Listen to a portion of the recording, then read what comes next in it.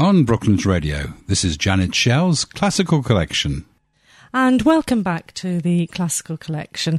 And I now have in my studio with me Alex Roos, who was until recently, was a lay clerk at Guildford Cathedral. Hello, Alex. Hello, Janet. Thank you for having me. Now, the last time I saw you, Alex, you were wearing a red suit and being quite, well, a dragon, in fact. Yes, with a remarkable hat. With a remarkable hat that I don't know how you sang with, to be perfectly honest. Well, it did fall off. But, did it? Oh, I don't remember that bit.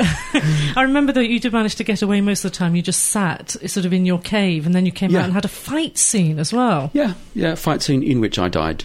Yeah, that's it. That was the point of the work. That was the point of the opera. But that was fun. Great. It was great fun. It was really nice to do a new work as well. Yeah, because it was a work by Malcolm Archer, George and the Dragon. It's for children's, as well as an adult choir, isn't it? Yes, children and adults, and a handful of soloists with a small orchestra. And I think it's actually a wonderful piece, and I hope it gets done more. I think Malcolm was really looking at maybe expanding it and making it into more of a full one-act, grander work. We shall see. Good luck with that, Malcolm. Okay, so Alex, lay clerk at Guildford Cathedral. I know what that means, but some of our listeners might not. Do you just want to explain what that is? Okay. A lay clerk is one of the gentlemen of the choir, although technically it's not restricted to only men, but these are the people that sing alto, tenor and bass. The children are in the front row singing the treble line, and we are often referred to as the back row. Other cathedrals and places call them lay vicars or vicars choral, but at Guildford we're called lay clerks, and we sing all of the choral services during school terms, and so that's evensong every day at 5:30 during the week, except Wednesdays, and 3 services on Sundays. Oh my God, that's an awful... I mean, that is a lot of your time, isn't it? Did you find it a big commitment on time? It is and it isn't. It's one of the great things about it is it's a very enjoyable commitment. To sing for a living is really it's a joy and a pleasure. Yes. I feel very privileged to be able to do it. How long have you done that for, actually? At Guildford? At Guildford, I was there for 5 years. Oh gosh, so you probably did you find the same pieces coming back round? I mean, do they have set pieces for Easter, Christmas, or in the liturgical calendar? Yes, so there's certain anthems that have to be sung on... Well, I suppose it depends on the arrangements, doesn't it? They don't have to be, and one of the things I really loved about working at Guildford was that it wasn't a case of, oh, it's Easter morning, we're doing this piece again, that we always do at Easter morning. It often changes, but we do have a standard repertoire, partly because you can't expect to teach a group of children something new for every single day of the year. I know, it always amazes me how much they do manage to learn. It's incredible. It's absolutely incredible. Far more than I did as a chorister. Oh yes, we're going to come on to that, aren't we? You might detect that that Alex is perhaps not a native of these shores. So tell us a little bit about that. When did you come over and what, blah, blah, all that? Well, I grew up in Adelaide in South Australia, which for those who are not familiar with Australian geography is in the middle at the bottom. Oh good, yeah, that's good. Nice visual for us there, good. Yes, it's on the edge of the Great Australian Bight. I know, I don't know what's that. Oh, that's the big curvy bit at the bottom. Oh, the Bight. Okay, fine. Yes. I've learnt something today. Go on.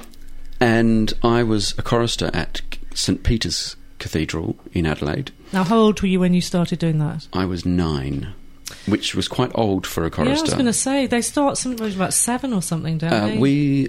At St Peter's, they started at 6. Oh, gosh. But when I was in primary school, they had a bit of a recruitment crisis and expanded to include other schools, including my school.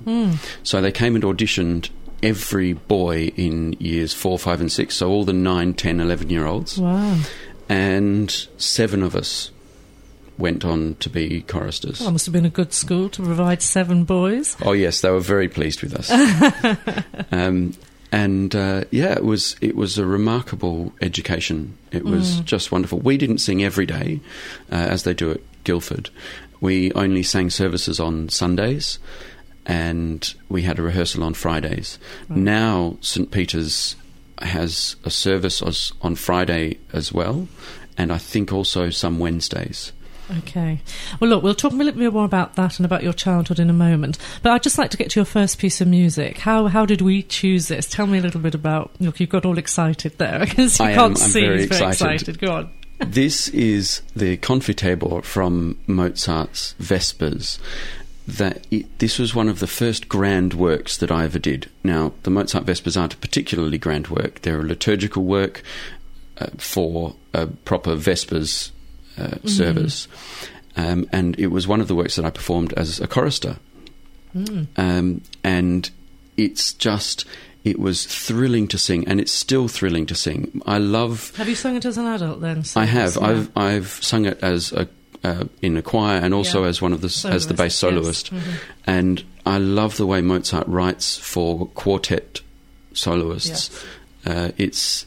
It's quite different from his operatic writing, and it's quite different from any of his other things, and it's just magnificent. Great. Well, let's hear this famous piece now.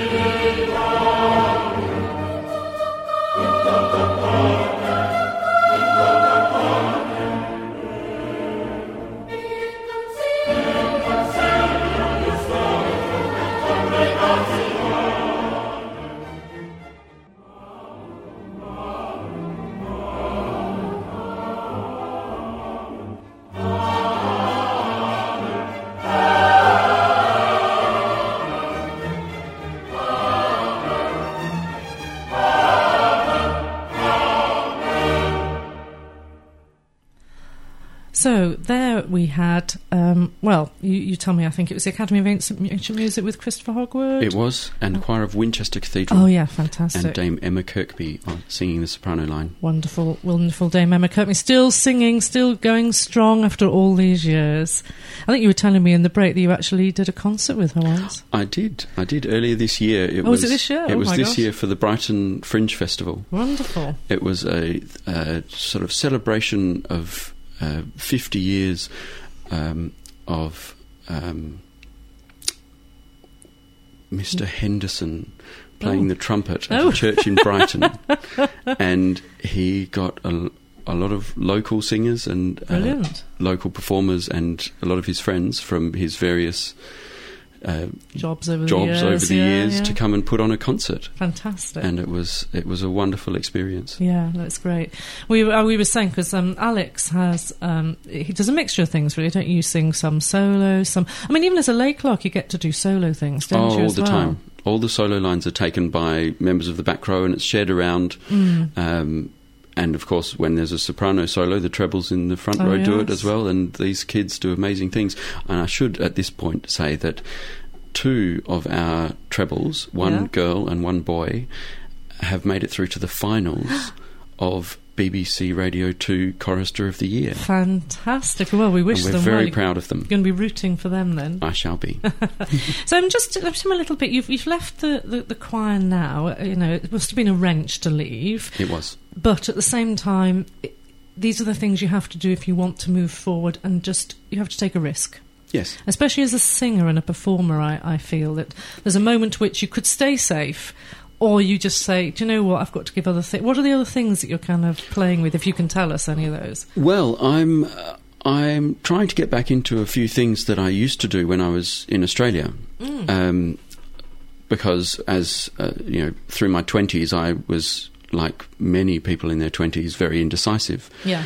Didn't really know what I wanted to do, so tried a lot of different things. I sang in musicals, I sang in operas, I sang in churches, I conducted choirs and orchestras, and I'm now looking to try and do some or all of those again. Including the musicals? Including musicals. I have to tell you that this is a very personable, attractive young man sitting here. So, this is a very important quality for musicals, let alone being able to sing. I will have to have dance lessons, though. Well, perhaps you could choose a musical where you don't have to dance. Yes. I'm thinking now that I'm, getting a little older, I might be going for those sort of character roles. The gentleman roles. You've got lifetime of doing those. That's great. Exactly. Once you start with those. So yes, and conducting, I mean, that interests me because a lot of my singer friends seem to be moving into conducting as well. Like, even I fancy having I conduct a local ladies' choir, but nothing grand. But well, it's something I've always wanted to do. My father's a conductor. Ah, okay. Mm-hmm. And it partly is a product of me wanting to get away from doing any kind of musical pursuit at all. Yes. I actually studied politics at university. Oh my gosh. Because in a small town where everybody knows your parents and your siblings, it gets a bit wearing when you're introduced as somebody's brother or somebody's son all the time. Finding your own identity time. And so I gave up music lessons.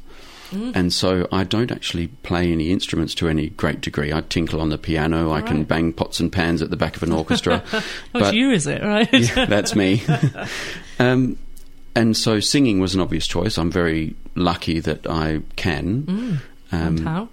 And so the other thing, of course, is conducting, because I feel I have a great affinity with orchestras. And with choirs. I like to encourage people and bring them together to make wonderful music. Yes. But of course there's also an element of ego in that I can't myself sing a soprano line, so I can at least conduct a soprano to do it how I want them to. Yeah, of course, exactly. So if any sopranos are out there and thinking of working with Alex, you have been warned. Let's move on to your second piece. Tell us a little bit about why you've chosen this. This is another one that I sang as a chorister back in Adelaide. Oh, yeah? It's Bruckner's Christus Factus Est. Oh, love this. It's again a wonderful piece. We sing it every year at Guildford as well, around about Holy Week. So if in the run-up to Easter, you'll always find it on the programme there. It's worth knowing. And this performance in particular by St Bride's, Fleet Street, is full of energy, but it also, one of the great things about Bruckner's work is that he really makes a big deal of the contrast between extreme pianissimo and very, very loud. Great. Well, let's hear St Bride's Church with the wonderful Bruckner Christus Factus Est.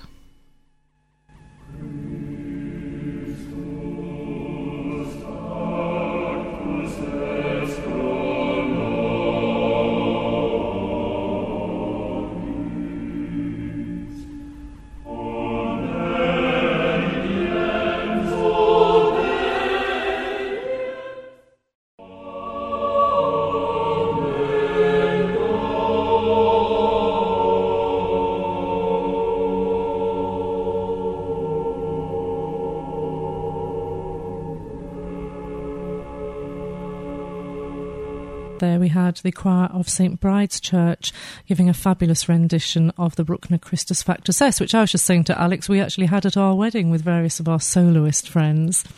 Alex, we're going to talk a bit of Bach next, truly a German composer. And you were just telling me about your introduction to Bach, or when you came to Bach in your life. Yes, it was when I was about 22 that I first was introduced to what I would consider real Bach. Jesu Joy of Man's Desiring is a lovely piece, and I never tire of it, to be perfectly honest. And that, again, I sang as a treble at every wedding we ever did. But when I was in my early 20s, a friend of mine set up a group called the Canberra Bach Ensemble. I was in Canberra studying, and he invited me to join. And there were 12 of us, 3 to a part, and we were joined by 4 soloists who usually came down from Sydney because they were working for the opera or the ABC or various things, and they sang in the choruses as well as singing the solos.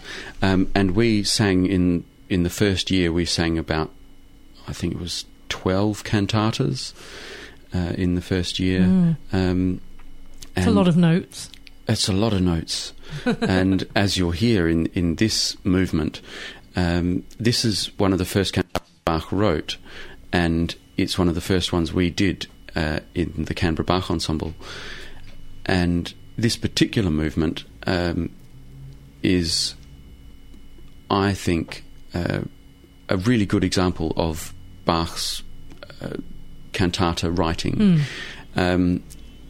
Someone once told me that this was effectively a job interview piece that he wrote to demonstrate what he could do. More than likely. And so it contains lots of little movements. Every line of text is set to a different style of music. And it's just a wonderful cantata with mostly choral movements. Who have we got singing it? This is Collegium Vocale Ghent, directed by Philip Herreweghe. Right. And there are no solos in this one, so... And we just enjoy the choral sound then.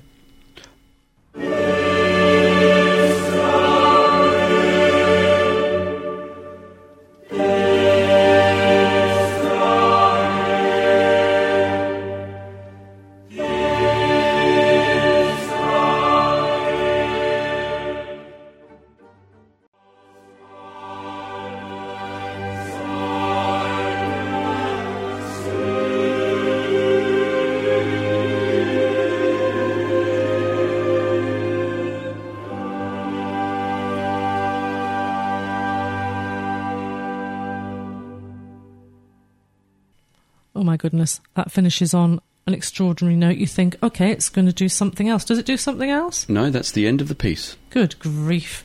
Look, Alex, I know we could have talked for much longer, and I'm sorry that we haven't had time to do so. But thank you ever so much for popping in. Thank you so much for having me. It's been a real pleasure. And maybe you could come back in a year or two and let us know how things are going and what you're doing. Well, I hope things are going all right. I think they will. I'm sure they will. And you're a very talented young man. And so thank you very much for your time. So that was Alex Roos. You're listening to The Classical Collection with Janet Schell.